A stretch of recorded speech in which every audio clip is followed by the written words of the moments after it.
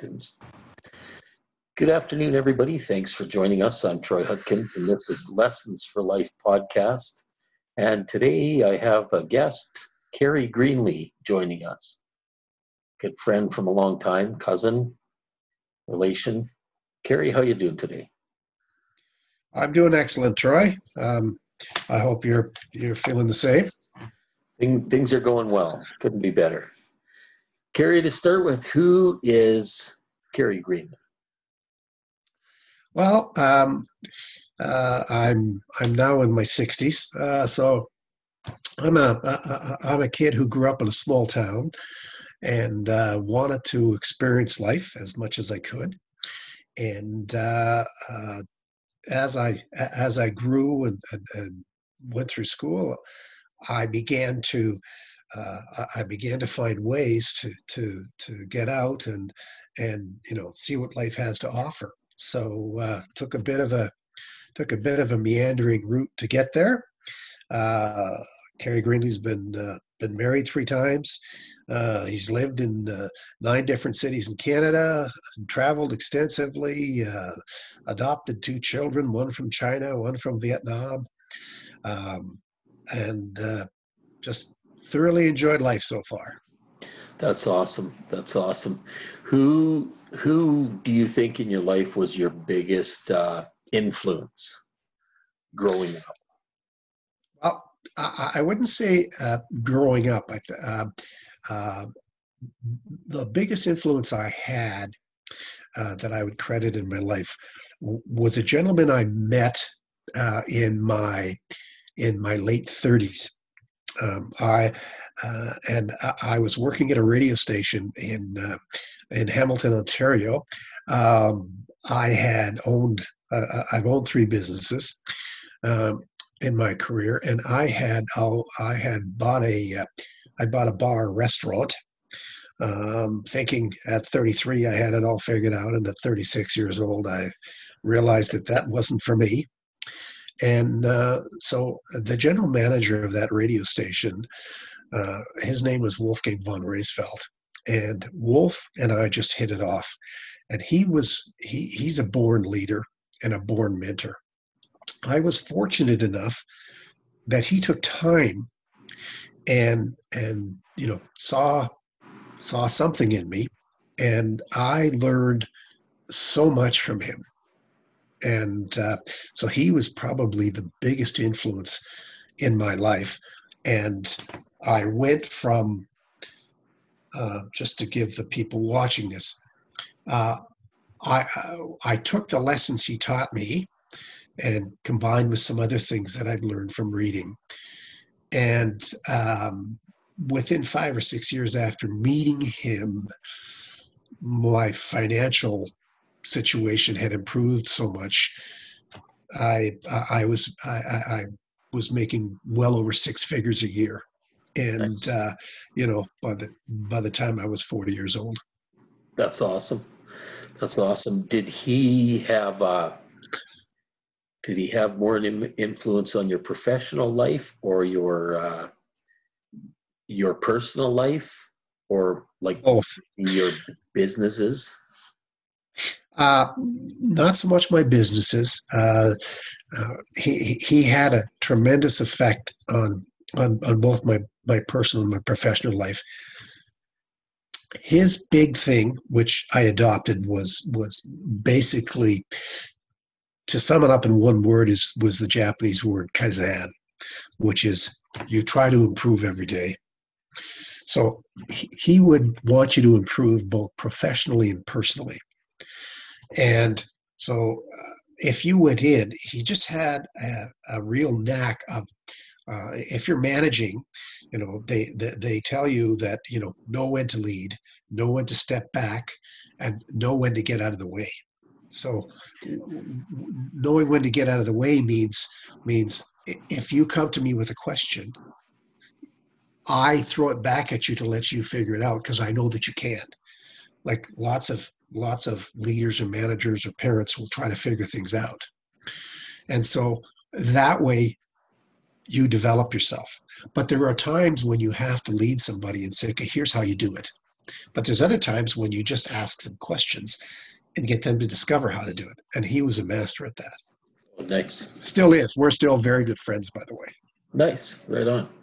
Well, it's kind of like your kids come to you and ask you for your advice, and they don't really want your advice.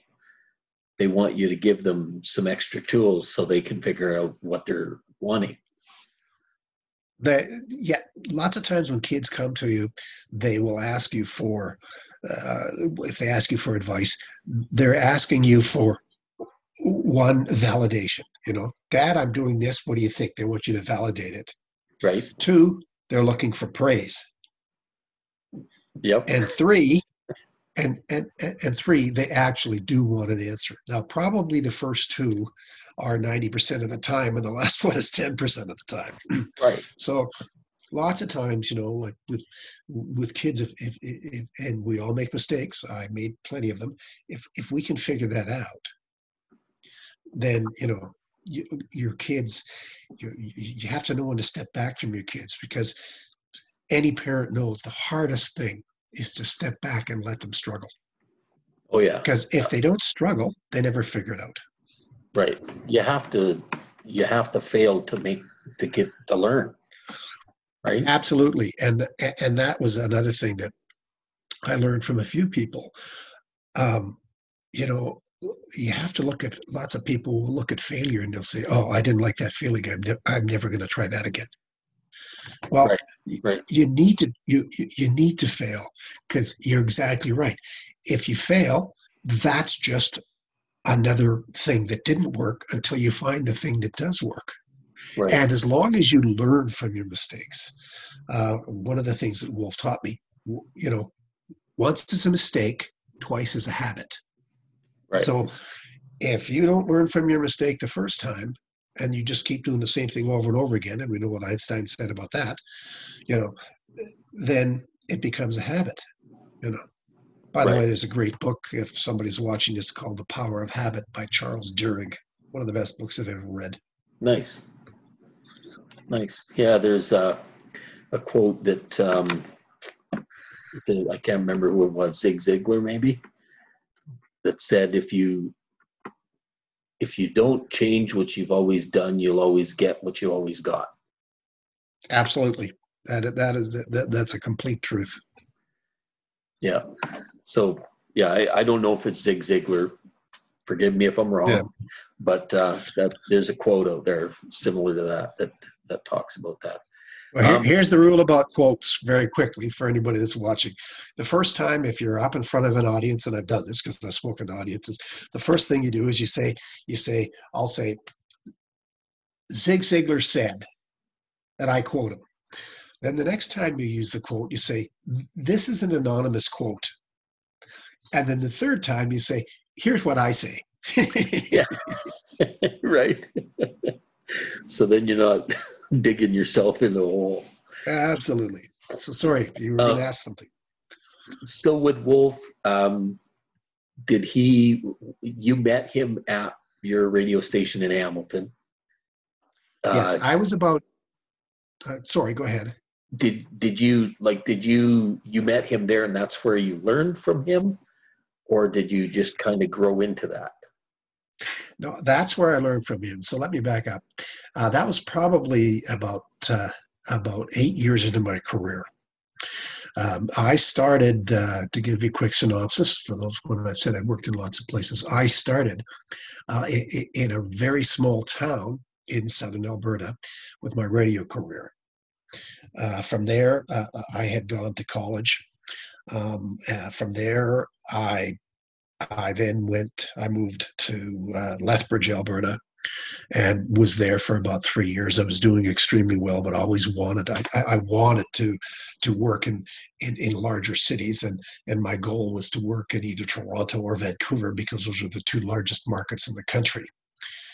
And so in right around 1980, I had a call from Toronto, and I picked up my wife at the time, and at 27 years old, I moved from Lethbridge, Alberta, and rented a condo in downtown Toronto.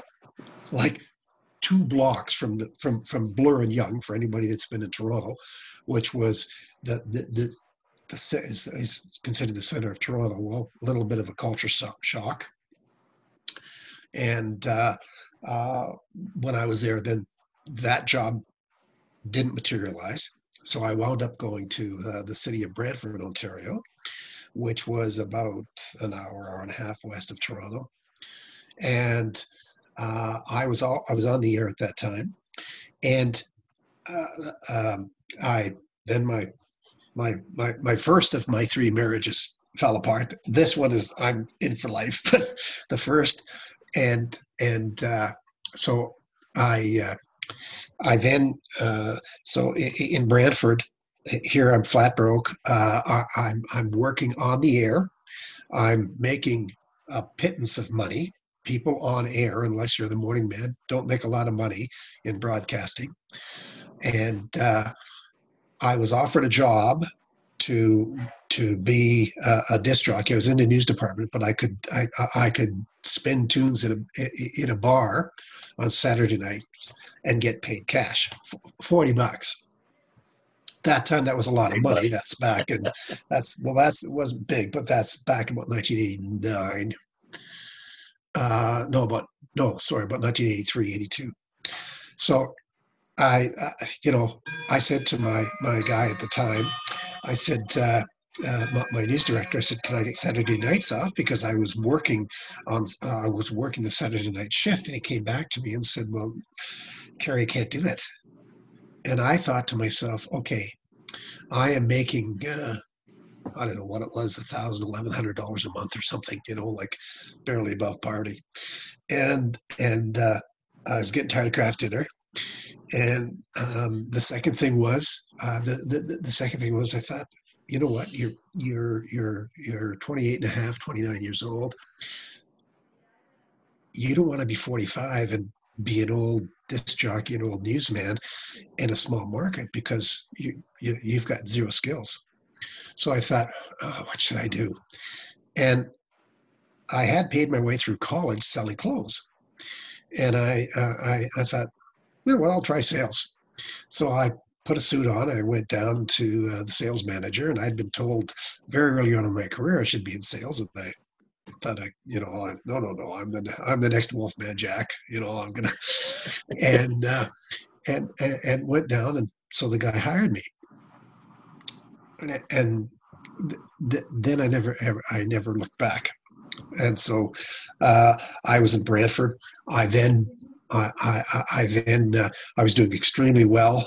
I had bought myself a boat, and I was boating on Lake Erie, and I was driving an IROC Z, and I bought a building with 5 apartments in it. So I'm doing pretty good. So I'm about 32, 33. I'm thinking, you're pretty smart, which that's your first mistake, right? And so I'm walking through a mall in Brantford one day, and my contact at the mall, which I looked after, said, hey, we just closed this restaurant for non-payment. We'll sell it to you. And I'd always wanted to own a bar because I was DJing in them. So well, I DJed in bars, I could do this. So I bought the bar. Well, 3 years later, Troy, I was working like 14, 15 hours a day. I was mopping floors at 2 a.m. because I couldn't afford to pay anybody to do it. And I thought, this isn't for me. Sounds really good on the outside, but listen, when people say, I want to own my own business because I want to work for myself, no. You're working for the utility company. You're working for the tax man. You're working for the electric guy. You're working for the food guy, Anyway, Yeah. so I got back. I got rid of the bar, and they were looking for, I heard that CKOC Radio in Hamilton was looking for a salesperson. So I phoned, and they said, here's the guy to talk to, who was the general manager. So I called the top, the general manager, rather than the sales manager. And that's how I met Wolf. He was a GM. Okay. And he came to the sales manager and said, here, you should talk to this guy.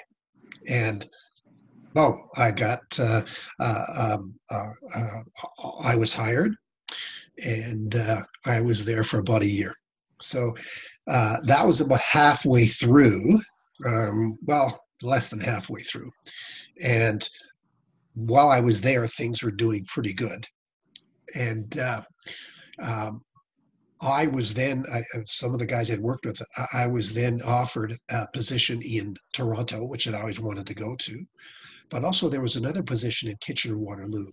And the radio station in Kitchener-Waterloo, whom I had tried to talk to about 3 years before, was dominant in the market. And for those of you who don't know Southern Ontario, Kitchener-Waterloo is probably one of the most progressive cities in Canada. Very, very hardworking people. Not that there isn't in other cities, but it's just progressive. And the stations, the two radio stations there were were the top two stations. There was 4 stations here. They were the top 2 stations. And the country station also carried the Toronto Blue Jays. And this was right around 1991. So the Jays were winning, which meant that I could sell the Jays. Plus, because we had an affiliation, suddenly, I had gone to Jays games, but suddenly I had a real into tickets. And I've always been a sports fan. So hello. And then we were going to pick up the Leafs, which don't shut off the podcast, but I'm an old Leafs fan. And so I thought, so I decided to go there instead of to the station in Toronto. And that's where things took off. And at the same time, Troy, I was doing different things I picked up from Wolf. And then I also used to see speakers every week. There was at that time an incentive, I guess, called the Power Within. So you could join and go to see people like Robin Sharma and Brian Tracy and Jim Rohn and like Zig Ziglar, all of these like multi-millionaires. I went and saw Nito Cobain, who was a multi-millionaire, and they would tell you, how they did things. And, so I learned different things from them. And I learned, Brian Tracy said, if you read one book every month, that might be 10 minutes a day. Do you think you'd be smarter in 1 year than you are today? And I thought, well, obviously. Yeah. And then he said,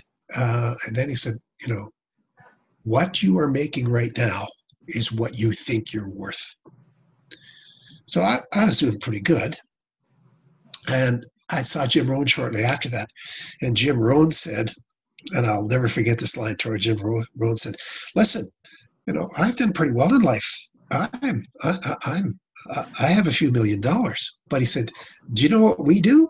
He said, my millionaire and I buddies, every once in a while, we go see a billionaire, because the billionaire says to us, hey, listen, you're doing okay, but. Right? Yeah. So yeah. I thought, okay. So anyway, back to Brian Tracy, he said, write down on a piece of paper what you feel you're worth a year, what you feel you should make a year. So I thought about it, and I wrote down $100,000. I think that was in about 94. And that year, my T4, well, I'll share it with you. My T4 said about 108 grand. Nice. That was a lot of money then. Yeah. And I don't say that to say, hey, look at me. I mean, I was a kid who grew up in a small town with a father who a stepdad who, really enjoyed his beer, and a mom who had, 5 kids, 6 counting him, so like that to me, that was pretty big stuff. So anyway, you'd asked about Wolf. So to get back there, Rogers purchased those radio stations. That's when I went to work for Rogers Communications, which is an amazing company, by the way. And they had bought a company called McLean Hunter, which was a 125-year-old company in the country. And when they did that, they changed general managers. So just before that, McLean Hunter was still there, and McLean Hunter had changed the GM. I'm sorry. And so I went to the president of McLean Hunter Radio, we were talking, and he said, I said, I don't know why you're taking so long to hire a general manager when the best GM in Canada is just down the road in Hamilton and he's available. And he said to me, why do you think he's available? I said, well, because the stations in Hamilton had just been bought and the guy that bought them was a hands-on guy. So I said, if you're a hands-on guy, you don't need a GM. Right. And so a week later, the president, his name was Hal Blackanar, Hal introduced Wolf as a new general manager in Kitchener. So Wolf and I laugh about this. So I went up to him, and he'd been talking to him for 3 months. I guess they were negotiating, and I just went up there and said, "Look, I recommend you for this job." I said, "Don't disappoint me." So we laugh about that.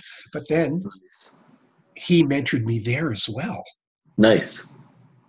And just to carry it a little bit further, and then please ask another question. So I was doing really well in Kitchener, and I was enjoying the city, and we flew to China, which is another story you can ask me about, with my second wife, and we adopted an 8-month-old orphan from an orphanage in Yangzhou, China. We then flew to Vietnam a year later and adopted a 5-month-old orphan from an orphanage in Vietnam. And in the meantime, Wolf was offered a position in Vancouver as there was 4 radio stations out there, and they needed somebody that could oversee it all. And so to speed this up a little bit, I'm at my desk one day, and he calls me and says, "Greenlee," he said, "I've got a job out here with your name on it." And so I went to my wife at the time, and she said, she was from Brantford, Ontario. And she said, we're pretty comfortable here. And I said, yeah, but life ain't about comfort. So I said, what do you want to do? And she said, well, I'm a little excited. I said, okay, well, I said, have you ever been to Vancouver? She said, no. I said, well, I have. Let's go. So they flew us out, checked out the market. I interviewed for the job, got it. And that was my first management position. Oh, right on. Things grew. Yeah, things grew from there. And that was actually in the Fraser Valley outside of Vancouver. I lived in Abbotsford for a few years. Okay. I moved from Abbotsford to White Rock because I then I was transferred into Vancouver, and I became the general sales manager at a radio station called News 1130 in Vancouver, who people out there know very, very well. And we were becoming dominant in the market. And then there was a few other changes. I went to another, but we'll get back to that in a minute. So anything Nice. tweak your mind you want to ask about? Yeah. So back to Wolf again for a minute. So Sure. You said Yeah, absolutely. when you went to Hamilton, he basically went to the guys there and said, "Hey, you need to look at this guy." So Yes. how long before that did you know Wolf? And like, how I did didn't. he know to grab you and throw you in there? Well, I phoned him. I didn't know. I phoned him, and I just explained. I explained who I was, and when you're making a call to anybody, I always say to the salespeople that I've trained, have a VBR, a valid business reason to call. And be prepared. So many people make, especially career calls or a few things, or sales calls, and they're unprepared. You need to be prepared. And if you have the same spiel that 20 other guys do, and I'm sure he'd gotten calls, as did the sales manager. So I called him, and I explained who I was, and I said, the purpose of my call is that I understand you're looking for salespeople. I have about 6 or 7 years sales experience in the radio station, and I also owned a business for 3 years and just closed. I just left that business, and I'd like to re-enter radio. And by the way, I managed 35 or 40 people in my restaurant, plus please feel free to contact my former employer. I was one of the top salespeople, and I'm the easiest guy to manage in the world because I'm low maintenance. I said, just give me an opportunity. I said, you don't have to give me a guarantee. Just give me, you can pay me straight commission right off the bat, which most radio salespeople do. And by the way, I think the whole world should be on commission because if they are, they work twice as hard. Yep. And so that's when he went out to his sales manager and said, listen, this guy just gave me a call. I think you should give him a call. Okay. So he did. I went in and spoke to the sales manager, and the sales manager and I got along really, really well. And so he hired me. And sometimes, Troy, good things come your way. And people always say, oh, I wish. And so my very first day at CKOC, my very first day, the sales manager came to me and said, Kerry, there's a guy phoned in that asked about advertising. He said, I'm going to come along with you because I'd just like to see it. Now, I hadn't sold for 3 years. I said, okay. So I go down with my sales manager and we meet this guy. And listen, it was more luck than anything. So I talked to the guy and he says, look, I have a sale next week and I really need to promote the sale. What would you suggest? I said, and I knew the basics. I said, well, here's what you need to do. And if you want to be successful, you need to saturate, which means you run about 10 commercials a day.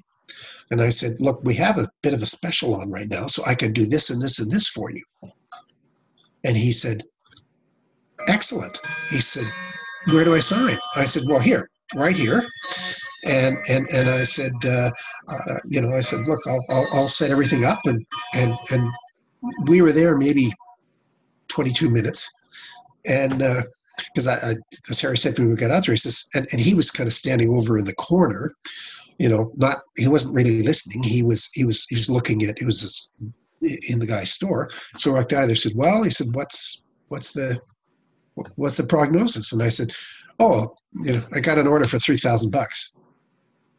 And it was in the middle of a recession, and Harry almost had a heart attack. So on the way back to the station, he said, listen, I want you to know we're going to do everything we can to keep you. But Troy, it wasn't that I was great.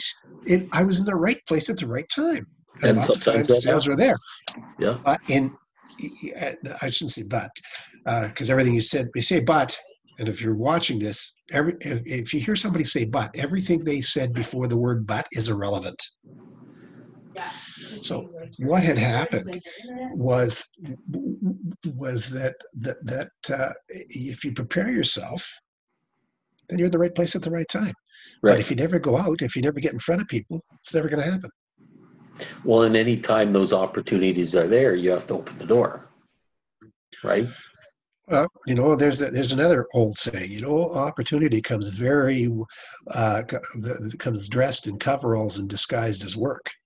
Right, exactly. Exactly. A lot of times you got to create your own opportunities. Absolutely. So you mentioned that you hadn't sold for 3 years, so let's just touch on that for 1 second. Sure. So when you bought your bar then, did you get out of radio and your bar was Yes, I did. Okay. Yeah. So it was full-time bar, full-time 16 hours a day, no radio. Absolutely. Yeah. Which was a mistake, by the way. Did you spin records? No, owning the bar wasn't a mistake. I learned more in those 3 years than I would have learned in university and anywhere. I learned 10 years experience in 3 years, and everybody in Canada should own a business, because when you're the guy or you're the lady you're the one cutting the checks, all the responsibilities on you. Boy, you learn a lot, and you learn quickly. Yeah. And if you don't learn, you die, because business is unforgiving. Yeah. So, in hindsight, once again, this is for anybody watching, when I bought the bar, I didn't know anything about running a restaurant or running a bar. And there was a guy who had been a general manager of another bar in the city, who had a bit of a falling out with the owner. But he really knew his stuff. So I was going to hire him as my manager. And Red Lobster came to him and they could offer him benefits and everything else. So obviously he went there. What I should have done. Are you still there? Yep. Yep. Okay. Yeah, the screen just went dark here. Oh, there. Okay. So what had happened was that I should have went to him and said, I'll tell you what, I'll give you 49% of the bar, even though I bought it. I'll give you 49% of it. You run it, and I'll continue to sell radio. Right. Right. Working partner. Right. Yeah, definitely. You definitely learn a lot of stuff from business. We owned pizza shops in the past, and it's you learn quickly. Yeah. You learn very quickly, and you learn that it's if it is to be, it's up to me. Right. And I have so much respect. I think that's one of the reasons I did so well in sales advertising was because I could identify with business owners. Because you work, you might work 60, 70 hours a week, and at the end of the week or at the end of the 2 weeks, you make payroll, and you hope that, especially when you're getting going, that there's enough left for you, because I didn't take a paycheck for 3 years. Right. Exactly. Yeah. That's the reality. You still want to have your $10 left over once everything's done. Yeah. Absolutely. Yeah. So you went to Vancouver because of Wolf. You knew him before. I knew him. Yeah. He never handed me things, but he would give me opportunities. So I went as the general sales manager of the radio stations in the Fraser Valley, which were outside of Vancouver, which was Abbotsford, Chilliwack. And we were doing quite well. And the opening for the general sales manager at News 1130 came up. And Wolf had taught me, if you're good at your job, you never have to apply. And there was a package instead of a trip package that they think they're worth $25,000 or $30,000 each. And these two little radio stations in the valley sold 50% of them. And Wolf looked at me, and he looked at the sales manager, and he leaned over to my ear and said, "Give me a call tomorrow." I said, "Okay." And he called me. He said, "I want you to apply for the job as the GSM." And I didn't know if I was ready. And I said, "Okay." And I did. And he went out on a limb, and he hired me. And and listen, it's all about your sales team. So it's not about when I went into the station. So I went into the station. I knew the vice president of Rogers, and they said, "Look, this station is losing $2.3 million a year, losing every year." And within 5 years, we were making 2.5. Nice. So we went from losing to making. Nice. And that was back in the early 2000s. Nice. So, that's awesome. Yeah. And once again, that was the sales team that I was lucky enough to put together. Right. What do you think your favorite part of radio was? Did you like being on air? Did you like doing the news? What's your favorite part? My favorite, well, without a doubt, the favorite part is the people. It really wasn't what I did. It was the people I was able to work with. It was the experience of working with creative people, working with passionate people. When you get into certain lines of work, people are there because they want to be there. You know, I can remember when very early on I was working in the oil and gas industry, and there's lots of people that do really well and they love it. I was working in a plant, and there were a percentage, not everybody, but there was a good percentage who they were there because of the money. Right. There was no other reason.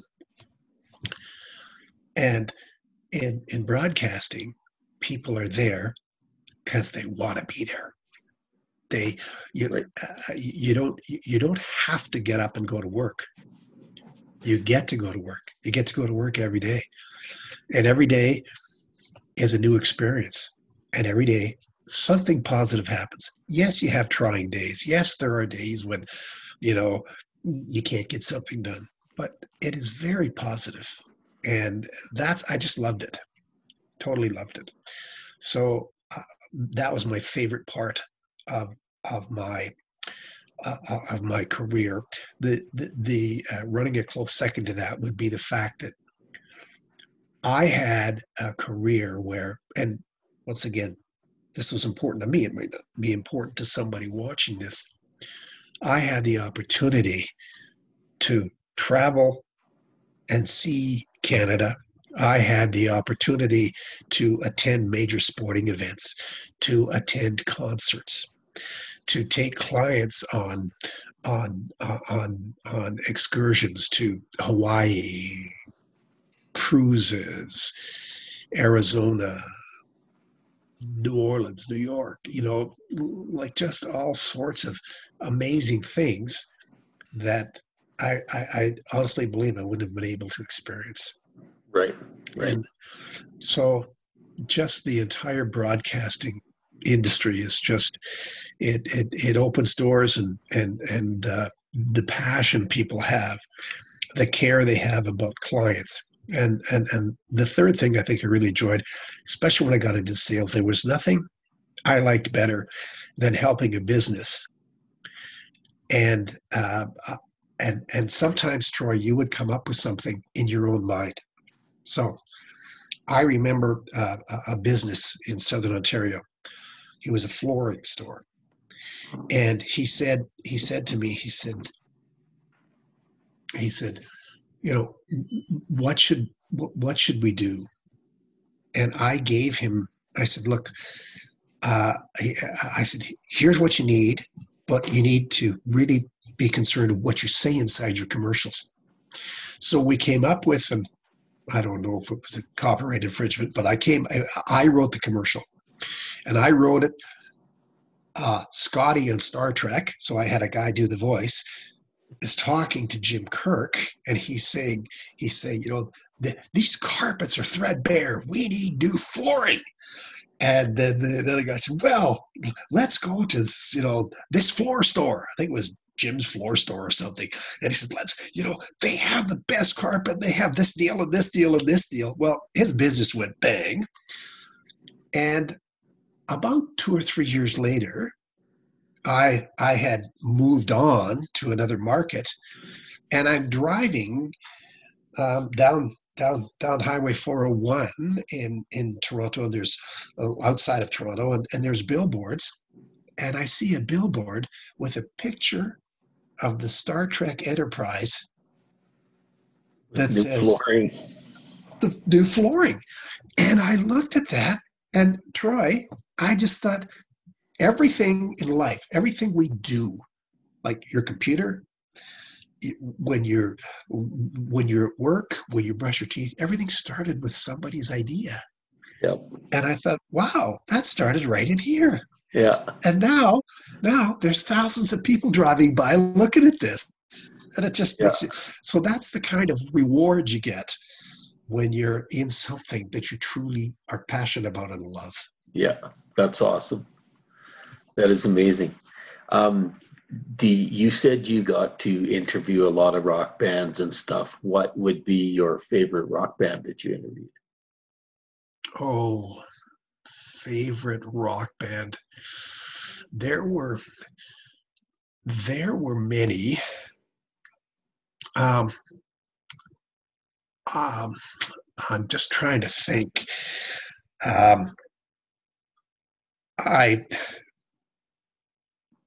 I was excited about interviewing Van Halen. I was going to interview Eddie Van Halen. Nice.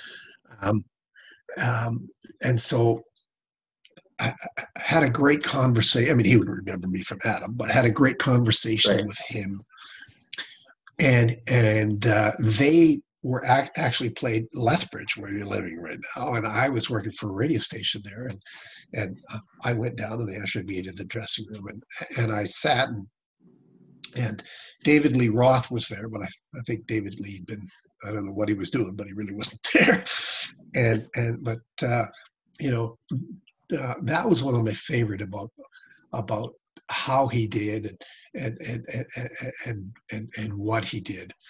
So I would have to say that like he was one of my favorite, but there were numerous bands that came through whom in different markets that I was able to interview. I I'm just trying to think. Like I remember one of my favorite ones, which was they didn't do too well, but just really down to earth guys. There was a band called Stone Bolt, was really good. Love Stone Bolt. I had a very quick conversation with Johnny Cash. I didn't really have an interview. That was kind of a real special time. I was working in Kitchener-Waterloo, and we had a country station, CKGL, and Johnny Cash had played at Massey Hall and was going to play at a small venue called the Sanderson Center in Brantford. And the reason he was doing it was because New Country had come out. And Johnny, there was a lot of people who were very loyal to Old Country. And so they had said to Johnny, apparently, I guess, they said, there's a lot of people that are out in this area who would love to see you, but they can't make it in. And he said, well, book this. So he came out with June Carter Cash, and there were tickets that were at the radio station, and they said, does anybody want these? I said, oh, who are they for? Johnny Cash. He said, absolutely. So, I scarfed 4 tickets. I think we're in about row 5. And then because it was with the radio station, we went, and that's how I found out why he came. Because I said, wow, I said, this is a small venue. And, he basically, he said, well, I've got a special place in my heart for Canada. He said, a little town up the road called London, Ontario is where I proposed to June. And I don't know if you know that. Okay. And we just chatted. So it wasn't an interview, but that was a great conversation. Nice. Yeah, you mentioned Stone Bolt. That was one of my favorite bands when I was younger. They played in Fort McMurray at one of the pubs, the bars there. Yeah. And I went every night that they were there. Yeah. I actually did their lights for them one time. The light guy got to sing a song. So I did their lights for them. That's my claim to fame. Oh, great. Yeah, they were they never made it that big, but they were just very decent, humble human beings. I really enjoyed them. So you think those would be your most down-to-earth people that you've met through that? Yeah, well, I think, I'll tell you the 2 or 3 of the most down-to-earth people I met were Lloyd Moseby from the Toronto Blue Jays. And there were 2 or 3 others, and that played for the Jays. And what had happened was the Blue Jays did a caravan around Southern Ontario, to begin the season. And so my client was a big sports bar, so they would come to his sports bar, and then we'd invite clients down. So I sat down, and the 2 guys that really stood out, one was a broadcaster by the name of Tom Cheek, who's no longer with us, and he was just a tremendous broadcaster and did broadcasting for the Blue Jay games, right across the country. And Lloyd Moseby and I believe Jesse Barfield was along. Now these are all-time Jays. Oh, and I think Alex Fernandez, not Tony Fernandez, Alex. I can't remember what his last name was, but he was very young, and they just put him into shortstop. And so, just really good guys, really, really good, down to earth guys, and some of the managers I spoke to, hockey general managers. Oh, I will tell you this one quick story. So my former, talking about people I've run into, my former sales manager was a gentleman by the name of Mike Blake, prince of a guy, who had a cup of coffee with the Los Angeles Kings. He was Toe Blake's nephew. And so he went to Ohio State. The Kings had drafted him, but it just didn't last. When you get to that high, I mean, he was good. Great sales manager. Anyway, he got to know Marcel Dionne pretty well. Nice. So there was a big alumni game in Kitchener-Waterloo to raise some money, and so a lot of the former National Hockey League players were coming in to play in this game. So unbeknownst to me, Marcel wants to come up to see his old buddy Blakey. Troy, no word of a lie, and if you're older, people understand this. So I walk out from the back because I'm going to go on a sales call, and I walk into the foyer where our receptionist was, and standing in the foyer was Bobby Hull, Marcel Dionne, Guy Lafleur, and Daryl Sittler. Nice. And I just was, all the and big guys. This is in the days before cell phones, and my jaw's just on the floor because otherwise I would have had a picture right. And Bobby comes over and says, "Bobby Hull," and he, like, his hand engulfs mine, So I started chatting with them all, and that was awesome. That's amazing. One of the other people that I really had a great conversation with, there was two. Gordie Howe, I met on 2 or 3 separate occasions, because when I was in Vancouver, there was a tournament in Abbotsford, a Bantam tournament, and they called it Mr. Hockey, and Gordie Howe would come out for that tournament. And because I was involved with the station, and we were a sponsor, I got to sit down and chat with him. Nice. So I talked to him, and then we had a big golf tournament. And at the golf tournament were some old fellas. There was Andy Bathgate, and these are probably people might not know. Anyway, so Andy Bathgate, who's no longer with us. So I see Andy, and I go over and I said, Andy, I said, I have to tell you this quick story. I said, I was a Leaf fan, and my stepdad used to like to needle me. So I'm maybe 7 or 8, 9 years old. And he said to me, and Bathgate used to play for the Rangers. And he said, "The Rangers are going to kill the Leafs tonight." He said, "You wait, we'll watch the hockey game together." And in those days, you only got to see the last 2 periods. And so we sit down, and he said, "Yeah, Bathgate, he's the highest scorer in the league." And that day, Bunch Imlach had traded a bunch of players for Andy Bathgate. And he suited up for the Leafs. And of course, the Leafs won the game, and he scored a couple of goals. And then he went in and he said, "Oh, I remember that day." And he talked to me about it. Like, it's just really cool to be able to meet some of those guys. Of course, there's a lot of modern players that I met too, like guys I ran into, like Messier. My bar was a stone's throw away from where Wayne Gretzky grew up. So, Nice. Walter would pop into the bar every once in a while, and he and his wife for something to eat, and things like that. So Nice. I went to hockey school with Mark Messier. I went to Doug Messier's hockey school. Yeah. Yeah. That was another one of my brushes with fame. I think he was 1 or 2 years ahead of me, though. But we were all in there together. That was pretty cool. So you met a lot of people. You said you went on some trips and stuff with your clients. Yes. What were your favorite places you visited around the world? Well, we went. I love Costa Rica. I love Panama. I had a couple of years ago, we had planned to go to Europe. We never took clients to Europe because that was like we always tried to stay within about a 4 or 5 hour plane ride. Europe, but my good friend is going to retire in the UK in a couple of years. So he said, Kerry, please wait and then come over and spend 6 months and we'll do it right. I said, oh, perfect. Okay, I'm all about that. So favorite places, I really loved Maui, obviously. Nice.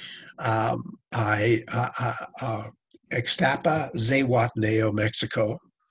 I love the Mexican Riviera, and it's close. But on the other side of Mexico, I really enjoyed. I went there a couple of times, and I took my kids there when they were young. Ixtapa, Tamarindo, Costa Rica. The west end of Panama, I really enjoy. There was there were places that we went. Numerous cities, like Los Angeles, I enjoyed. Tampa Bay, if you haven't been there, is awesome. Miami, Fort Lauderdale, very much enjoyed that. Really enjoyed Saint Martin, which is in the Caribbean, or Caribbean, as you're supposed to call it. So, just a number of places. I don't know if I actually had a favorite, because every one of them, I totally enjoyed. And the best thing about going is we would go in February or March. So, regardless of where you were in Canada, except when I was in Vancouver, but it was cold and rainy there, there'd be snow on the ground. You'd get on a plane and, you'd get off and, you'd spend a week, in a beautiful resort. Absolutely. Yeah, that's awesome. Yeah. So let's touch a little bit on your personal life. You mentioned, sure. So you've been married 3 times. Yes. When you adopted your children, yeah, that was with your second wife? I was with my second wife, and how that came about was, and once again, people talk about life experiences, so we'll share. So we were in Southern Ontario. We found out that she was having problems conceiving. So we then went through the in vitro fertilization program about 3 times, cost a pile of money, and didn't work. And of course, technology's come a long way since then. But so, I mean, I'm 40 years old by this time, and she was 5 years younger than me. And then, I'm saying, look, I don't want to be 65 with a teenager, which, happened. Anyway, and so we looked at domestic adoption, and in Ontario there was absolutely 0 kids. There were no children to adopt. Like there were, unless you knew somebody, and then we tried the private adoption, that didn't work. And then she, I said to her, look, you've got kind of 12 months because we have to have a bit of a timeline on this. And so then she started looking into international adoptions. And she came to me and said, look, she said, we can go to Russia, we can go to Belize, we can go to Romania, we can go to China. And I said, well, give me the details. And with China, you were dealing with the government. Everything else was private. And so I thought, well, if you're dealing with the government, I think that's the safest route. So at the same time, there was an article in Maclean's magazine about a lady who had gone to China from Ottawa. And she, so my client was, we were just chatting, and my client was asking me, about, do I have any kids, and I just shared a little bit, not too much. So he went and got this article. I gave him the magazine. I took it home, showed it to my wife. She phoned. I came home the next day and she said, there's a meeting this Saturday in Ottawa. Could we go? And it was called the Children's Bridge. So I said, okay. So it was about a 4 or 5 hour drive from Kitchener-Waterloo, where we lived. So we get to, we go there, and we're checking the hotel and everything, and the meeting was in a church basement, Troy. So we get there, and there's about 20 other people. And one of the guys who I'm still friends with, his name was Perry, and he was a retired Toronto cop. He was 58. Why he wanted to have a kid there, I don't know. Anyway, so Perry's about 6'6", big guy. So Perry's there, and I'm a little skeptical. And so this woman walks in. Her name was Linda. I can't remember what her last name was. And she walks in and she says, and understand that people who have been through infertility, you're on your own. Nobody cares. It's very difficult. And she walks in, and here's couples. Many of the females have been trying to have kids for 5, some of them for 15 years. And she said, if you sign and give us a deposit today, in 9 months, you will have a baby girl. And then she brings in her Chinese daughter, who is about 5 or 6 by then. Of course, everybody's crying, Right. and I'm looking around thinking, this is a scam. And so I look over at Perry, whom I don't know anybody in the room, and I'm looking at all these guys, with tears in their eyes, and I'm thinking, oh, have you people never, what is this? And I look at Perry, and I kind of look at him, catch his eye, and I shake my head. He looks at me, and he kind of rolls his eyes. So my wife says, well, I think we should try this. And I'm thinking, okay, I don't want a bit, I want a nice ride back to Kitchener's, though. It's worth $500. So I wrote a check for $500, thinking, okay, there's an hour out of my life and $500 to never get back. And so she gives it to her. Well, to speed things up, Troy, 8.5 months later, we're on a plane, Toronto to Vancouver, Vancouver to Beijing, and everything's in place. Like there was paperwork, there was dossiers, there was everything, and you had to deal with the Children's Aid Society, which handled adoptions in Ontario, and you had to deal with the Chinese government. And then they said, I can remember them saying, okay, you need to make a donation of, I think it was about $3,000 US to the orphanage. It cost about $25,000 all told at that time. And, and by the way, the director of the orphanage, it's nice, like the Chinese, to present a gift. So we say, hey, let's take a bottle of Crown Royal. I bet you the guy loved that. And he loved us. Anyway, so, that's what happened, and so we flew to China, and of course it was awesome, and when I was there, we had, whenever you get a group of people traveling, I didn't care if they said, watch what you eat because you'll get sick. I didn't care. I was going to experience the culture. So I ate everything. And a doctor had said to me, the purest thing you can drink when you're in another country is beer, because it's pasteurized. So the Chinese beer is really good, and it's light. So I drank beer with every meal, including breakfast. And I just had a great time. And when people would ask me, they'd say, "Oh, Kerry, what's that?" And I knew if I said chicken, or if I said beef, they'd eat it all. So I'd say fish. Everything I ate was, so they wouldn't eat it anyway. So.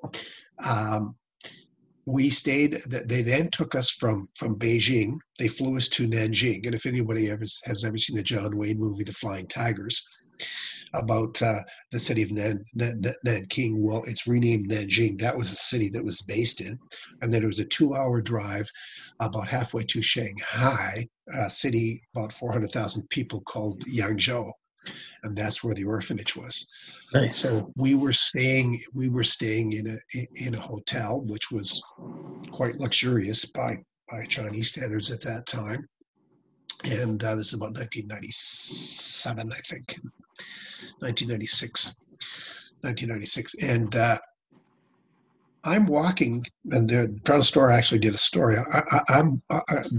They weren't we weren't expecting the babies for another 2 or 3 hours, and I'm walking down the halls in front of there was 10 couples all staying on one floor, on the 10th floor, and the elevator opens, and there's 5 in each elevator. There's 10 nannies get off, and each one of them holding a little girl. Oh, And you're sent a picture beforehand, and you're told don't fall in love with the picture at that time because your baby may not be alive when you get there. right. And they try to match everything up. Anyway, the Chinese were excellent people. Everything went really smooth, and and our daughter, who's 25 now, had, I guess she had a bit of a cold, so they'd given her a bunch of codeine. So she's very calm and everything. I'm thinking, wow, this is great. Well, when the codeine wears off, she starts to wail, and then she's hungry. So my wife at the time was, I had 4 brothers and sisters, and you would know this, as did you. And so we had to look after them when they were little because I was the second oldest. So she said, I don't know why she's crying. She said she won't, like, I've tried to feed her and she just spits it out. And I said, well, here, give me the bottle. And then so I go like this because and I said, this is cold. She said, well, the book says room temperature. I said, don't listen to the book. Listen to somebody that's been there. I said, my mom. So I put it in the microwave and I heat it up a bit. Boom, takes it, goes down. So we came back with her, and neither one of us really wanted a single child, but I wasn't sure. And so the ladies at Canada Trust call me and they say, "Oh, Mr. Greenlee, your loan is ready." I said, "What loan?"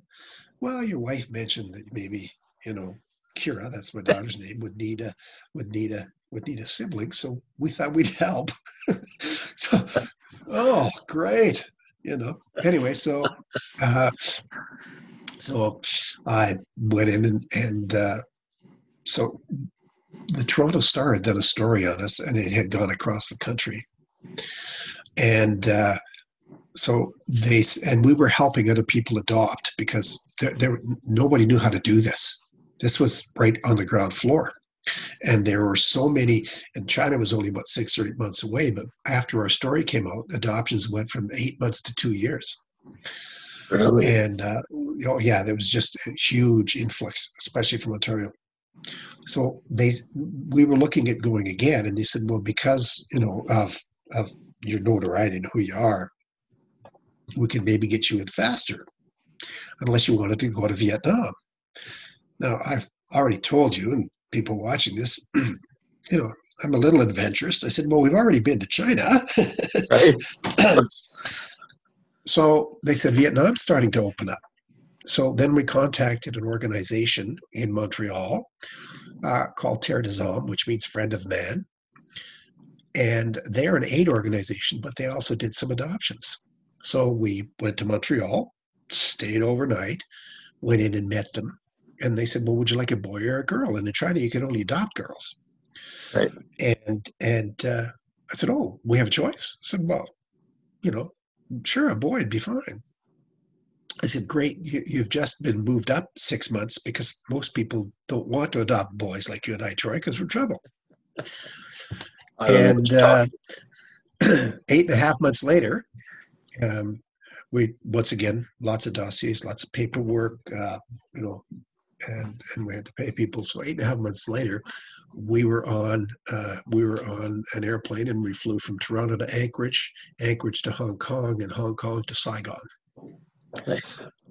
And then we were in Vietnam for 2 weeks, and it was kind of interesting. Once again, we weren't supposed to get the babies for another 2 days. And what they did was the government was a little more buttoned down in Vietnam. Even though we were dealing through the government, they were always concerned about attracting attention. So the babies were put on, they put the babies in the backs of motorcycles, but they all took different routes to the hotel, and they showed up early. But let me just back up for one second. So my son, the story is he was born up near the North Vietnamese border. Now they told us he was born in a place called Tay Ninh, which is right on the Cambodian border.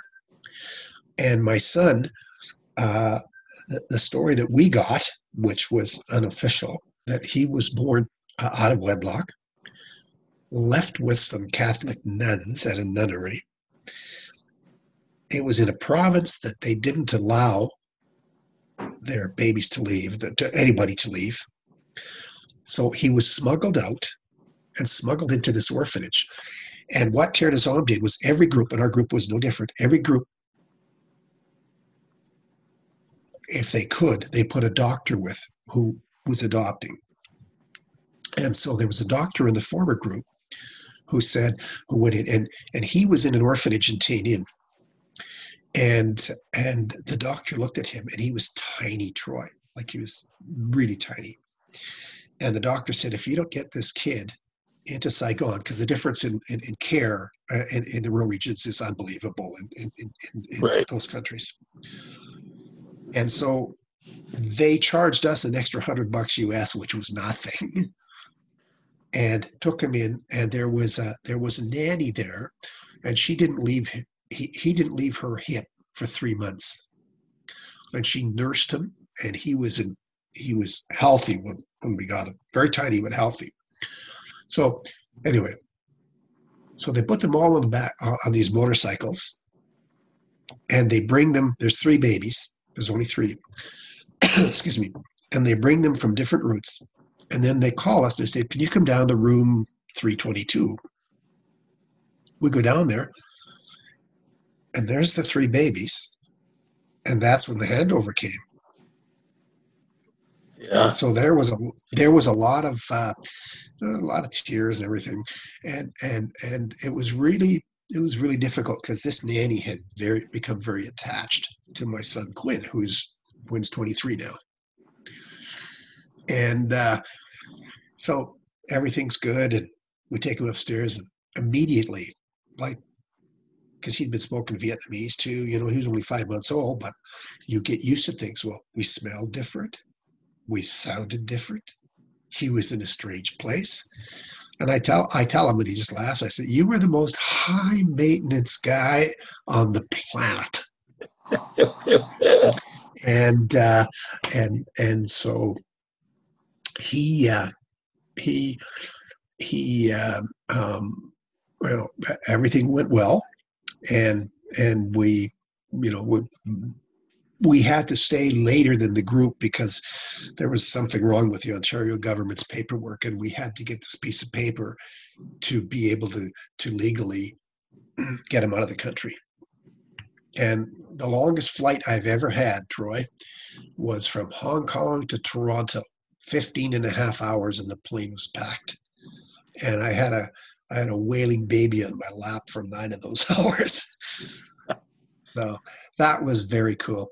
So yeah, we really enjoyed that. And then there was one other experience that I'll quickly share, was that there was a young boy. His name was Kien, Kien, and Terre des Hommes contacted me, and his father had lost an arm in the Vietnam War.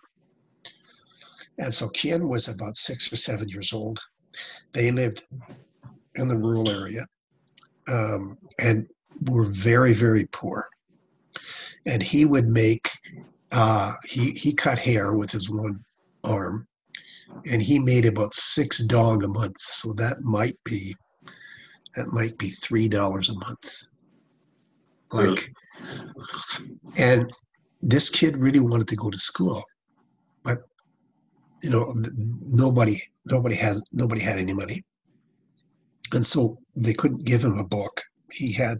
So what he would do was he would find old pieces of paper, and he would copy out in pencil the textbook and read it so he could learn. So Terre des Hommes came to me and they said, look, Kerry, we need somebody to sponsor this kid. And listen, I'm not saying this because I'm a great guy or anything. Anybody would have done this. Anybody. And I said, they said, well, how much, and I said, well, how much is it? He said, well, it's 25 US a month. And I said, well, how about I give you 50 and you can make sure that there's food for him and his family. Nice. And they said, well, if we get more than that, we like to include another kid. I said, you can do this. But I said, if everybody does a little part, and this I knew, you have all these organizations that say, here, you'll sponsor this kid. But, you have no clue what's going to administration. I knew these people intimately. Right. And I was dealing with the executive director.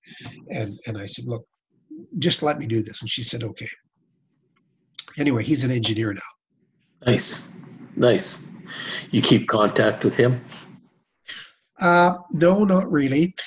He sent, they didn't, he sent us a letter, a thank you letter, but he was kind of on his own. And Terre des Hommes wanted to make sure that we didn't, he didn't feel that he owed anybody anything. Okay. Yeah. I mean, they're very humble people anyway. So he, they felt it. So he sent a thank you, beautiful thank you letter. And, after that, listen, all I wanted out of the whole thing was you be the best you can be.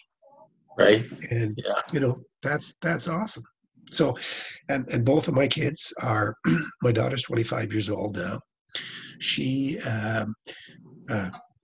typical young lady, dad doesn't know anything. It doesn't matter where you start.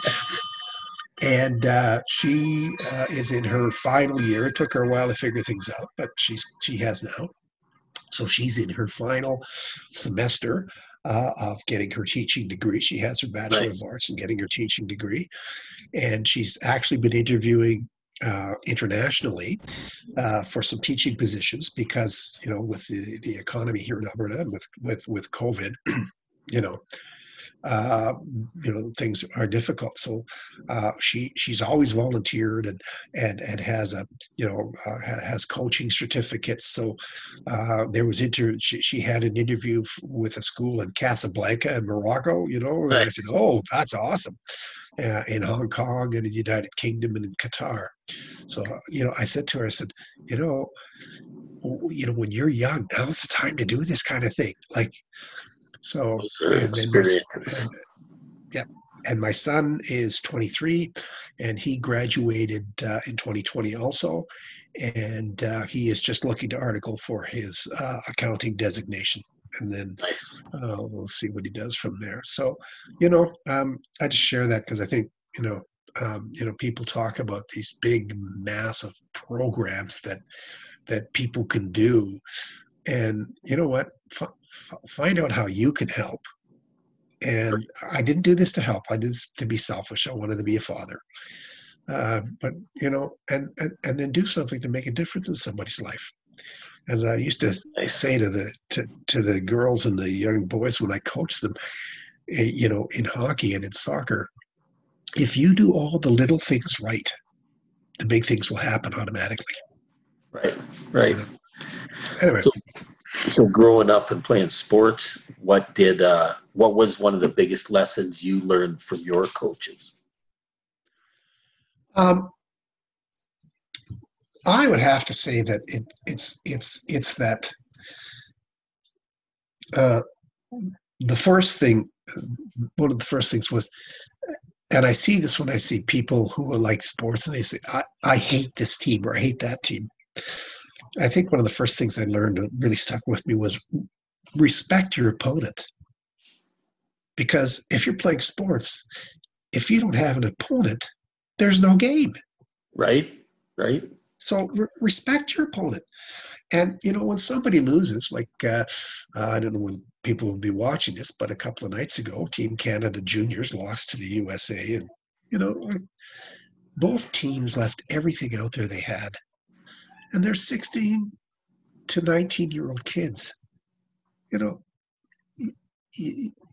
they went out and experienced. And I think one of the biggest things I learned about when you go out and you compete, you do your best, and you're not going to win every game. And it's the same in life. You're not going to win all the time. But if you lose, you don't beat yourself up. You say, okay, what could I have done better here? What could I have done better there? And maybe you did the best you could. Maybe you just wound up against somebody who was better than you. And that's another great lesson in life, no matter how tough you are, no matter how smart you are, no matter how good you think you are, there's always somebody that's done better. And that's not to take anything away from you. Right. But those are the learning experiences too. You learn from that and make yourself better. Put yourself out there. Absolutely. What could I change, right? Well, and like, get in the game. Get out there and compete. Get in the game. Yeah, for sure. What was so through all your radio career, your personal life and your family, what do you think was your most memorable learning lesson through your life? Oh, that's a great question, and that's a real hard question. I don't think there was just one. There's the old saying that when you're 20 years old, you have all the answers. When you're 50 years old, you realize you don't have any of the answers. So I think probably the greatest lesson somebody can have is I'm just waving to my neighbor walking by there. The greatest lesson anybody can have is that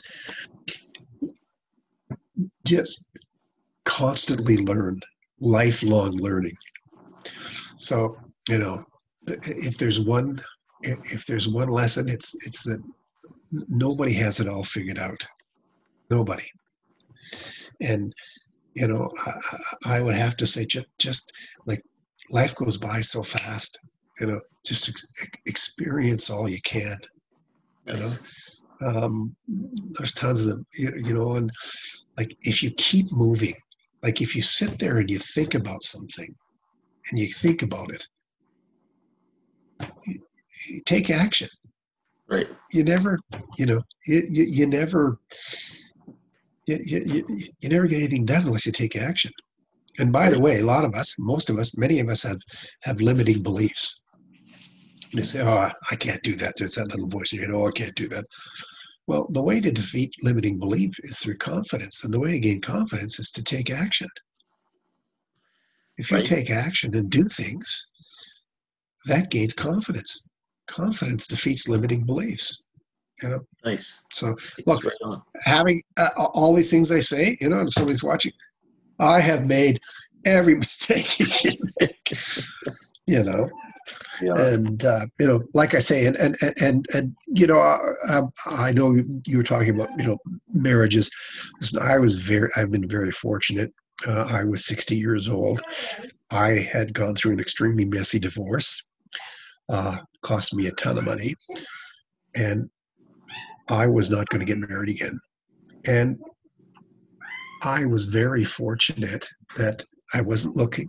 I met an amazing woman. Nice. Who we decided to get married. And I always say to her, it took me 60 years to find you. Took me 60 years to learn. You can be assured that this is it. Well, sometimes the right one just comes along, right? Absolutely. Sometimes they come along when you're 25, and sometimes they come along when you're 65. Right. Exactly. Earlier on, you mentioned, so you had your bar, and you mentioned that you owned 3 businesses. So what were your other ventures?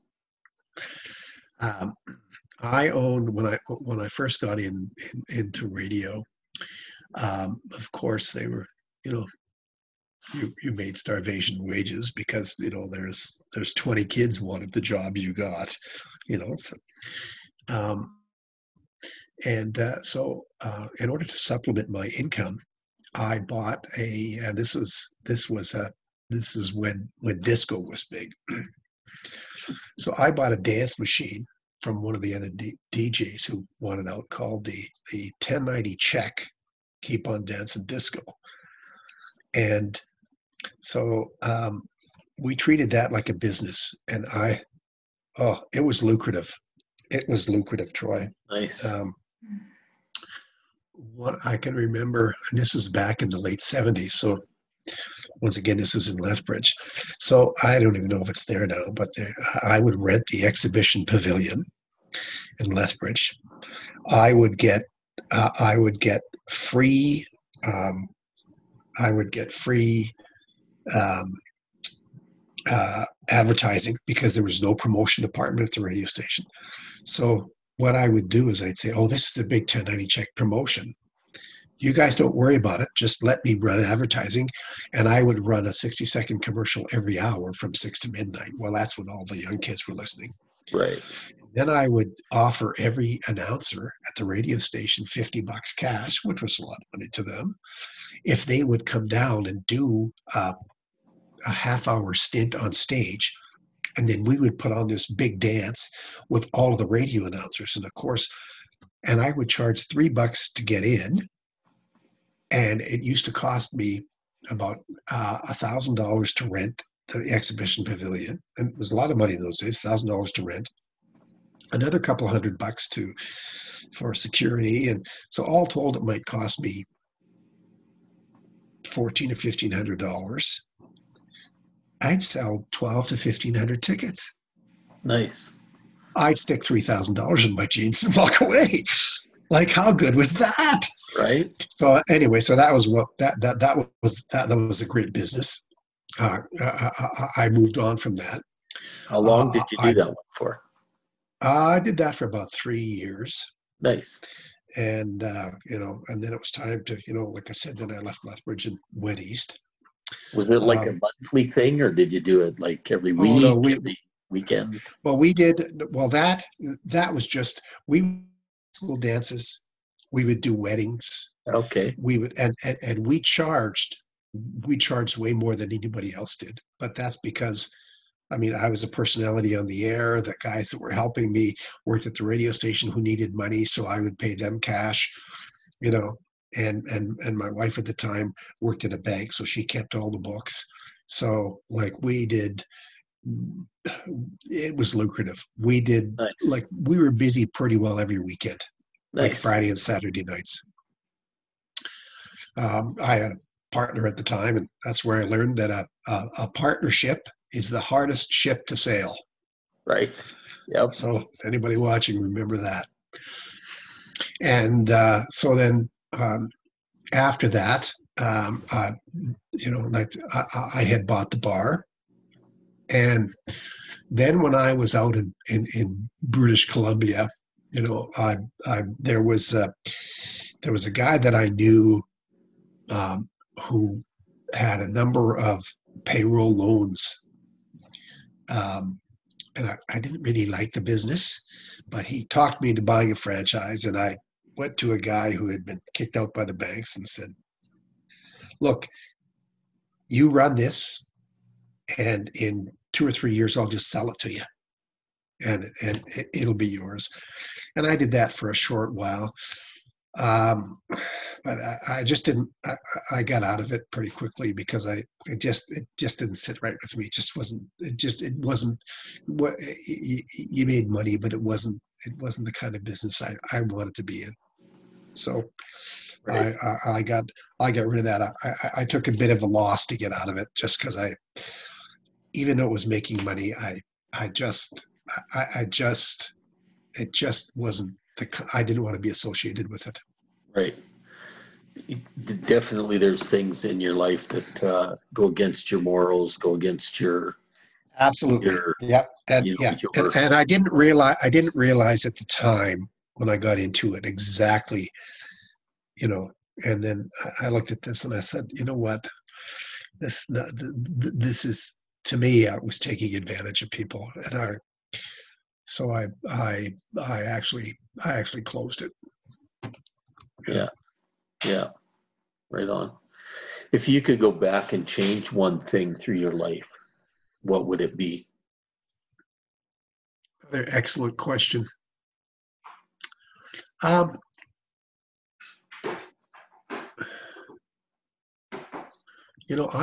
I've thoroughly enjoyed everything. Um, it would probably. I don't think there's any one thing. Once again, um, it would probably be that the one thing I think I would really change is that I would listen. There were situations, especially when I was in management, that I would listen more and make sure I had all the facts and information before I made a decision that had an effect on people's lives. That's the one thing I would say, just make sure that you have all your facts right, before reacting to a situation. Right. Because sometimes, and we've all done that, something will happen and you look back and say, I would read, what was I thinking? Or I think I would have handled that a little differently. Right. So that's probably the big thing. Okay, so a couple little random questions before we go. Sure. Picture yourself in a field, big meadow, a door in front of you. Yep. What's on the other side of your door? At this point in my life, is that what the question is? I don't really understand it. However you want to perceive it. If you were standing out there looking at this door, what would be on the other side of your door? I really don't know. It could be more of the same. I would say more adventure and more experience, and I would definitely walk through the door.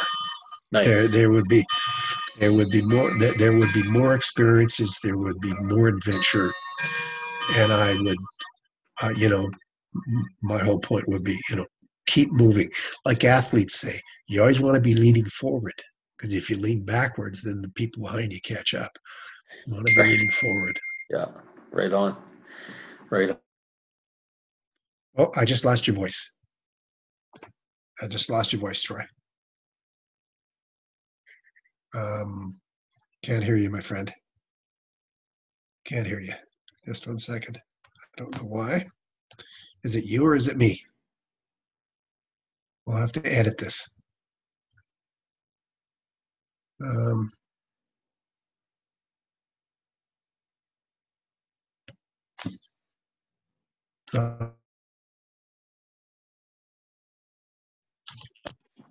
Oh, there you are. Are you back? I heard you there for a second. There, now I can hear you again. Okay, there we are. A little bit of glitch. Technology. Yeah. If you were stuck on a desert island all by yourself, you had a device with you, but it could only play one song over and over. So being in the radio career, you would know a lot about that. What would be your one song that it would play? Oh.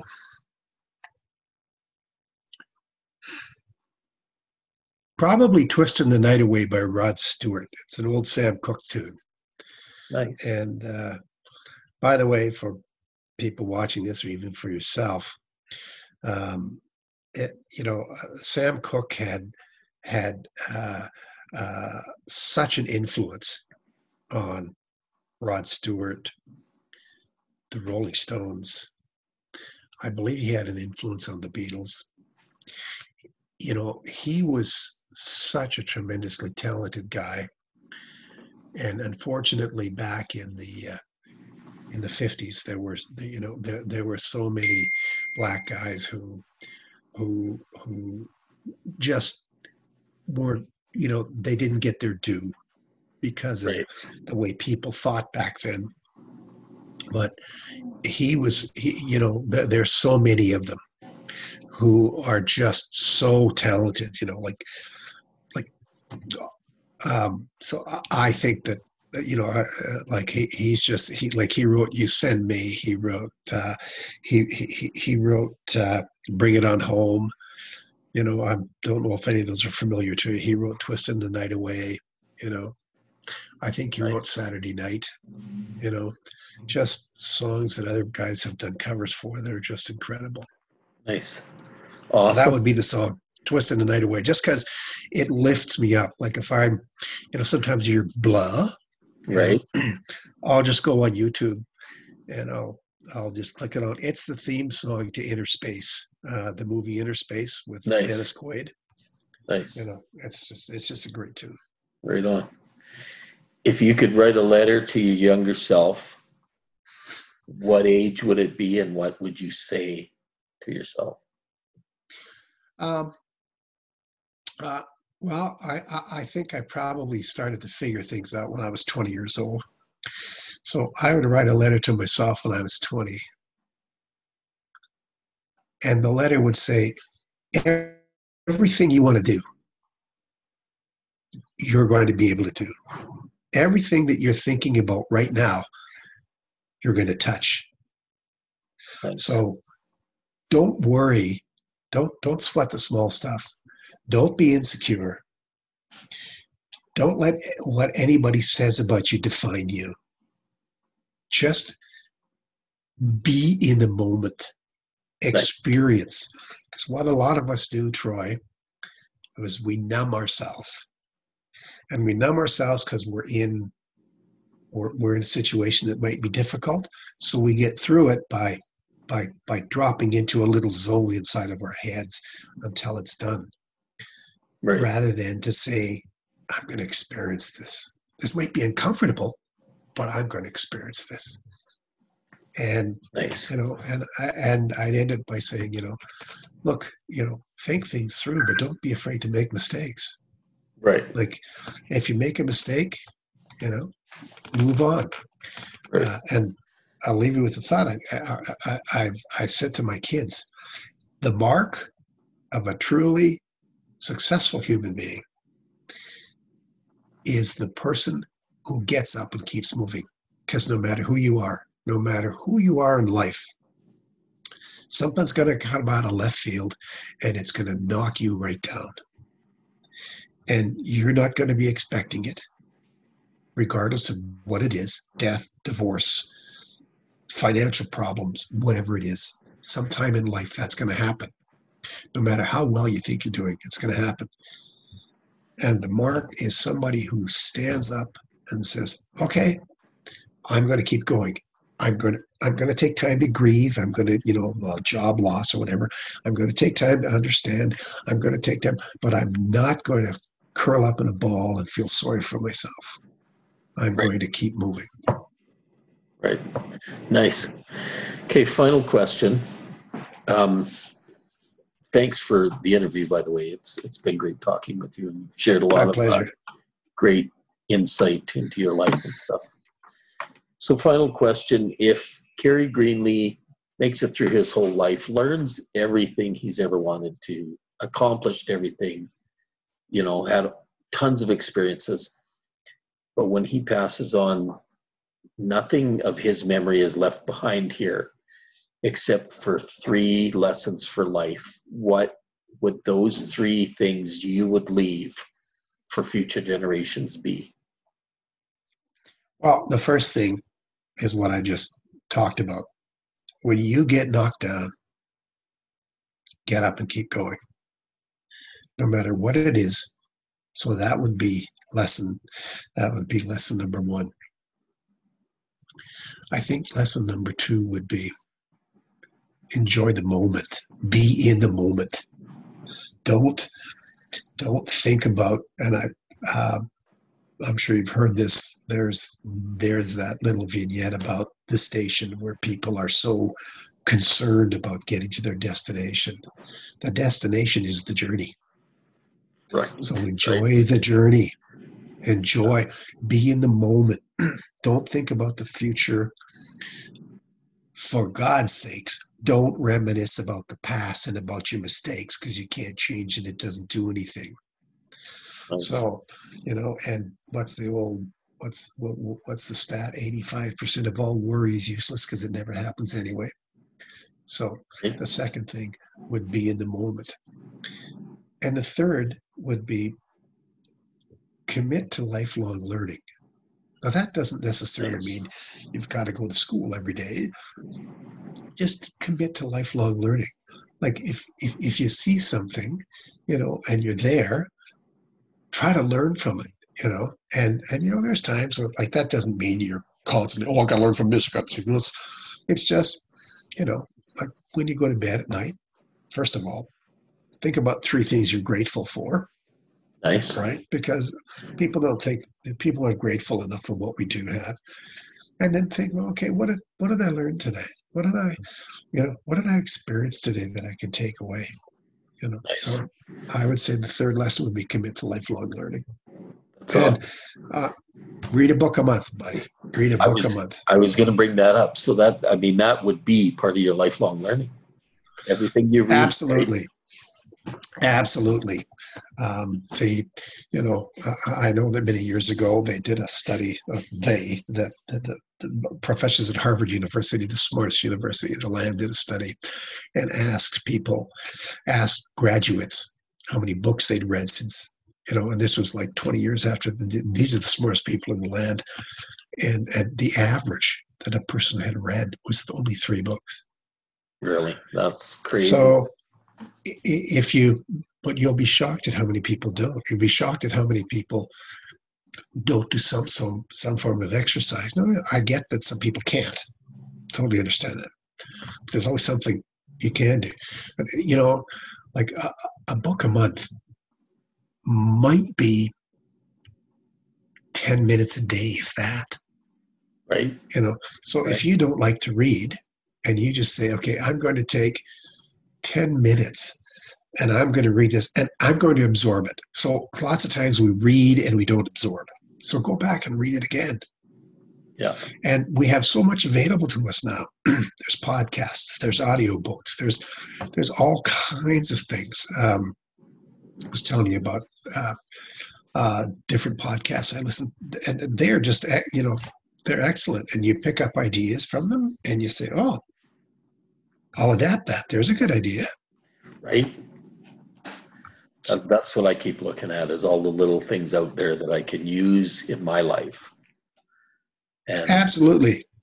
That's there's, you're totally right. There's the old, not old, but there's that saying is, as I was taught, and then I passed on because I got it from somebody else, if you do all the little things right and you're consistent, like, you're not going to see anything tomorrow. I used to tell people in advertising, listen, advertising is like going to the gym and working out. If you go to the gym and work out once, you're going to be achy, you're going to be sore, and you're going to be unhappy.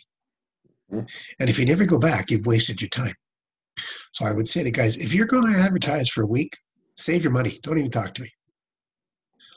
But if you go to the gym every day and you commit for a year, I'm not saying advertise for a year, but you commit. In 3.5 months, you're going to say, wow, I feel better. I look better. Wow, this is pretty cool. But it takes self-discipline. And you got to conquer that little voice in your head that says, you know what, Troy, don't exercise today. It's okay to skip today. Yeah, I don't feel like it. You know what? Just, pour yourself a beer and sit on the couch and, and watch a movie. Right. So those are, like, if you do the little things. So if you did, and when we get back to, to reading, if you read a book a month, do you think you know more in 12 months than you do today? Right. Do you think you might be a little smarter? Exactly. Handle situations better.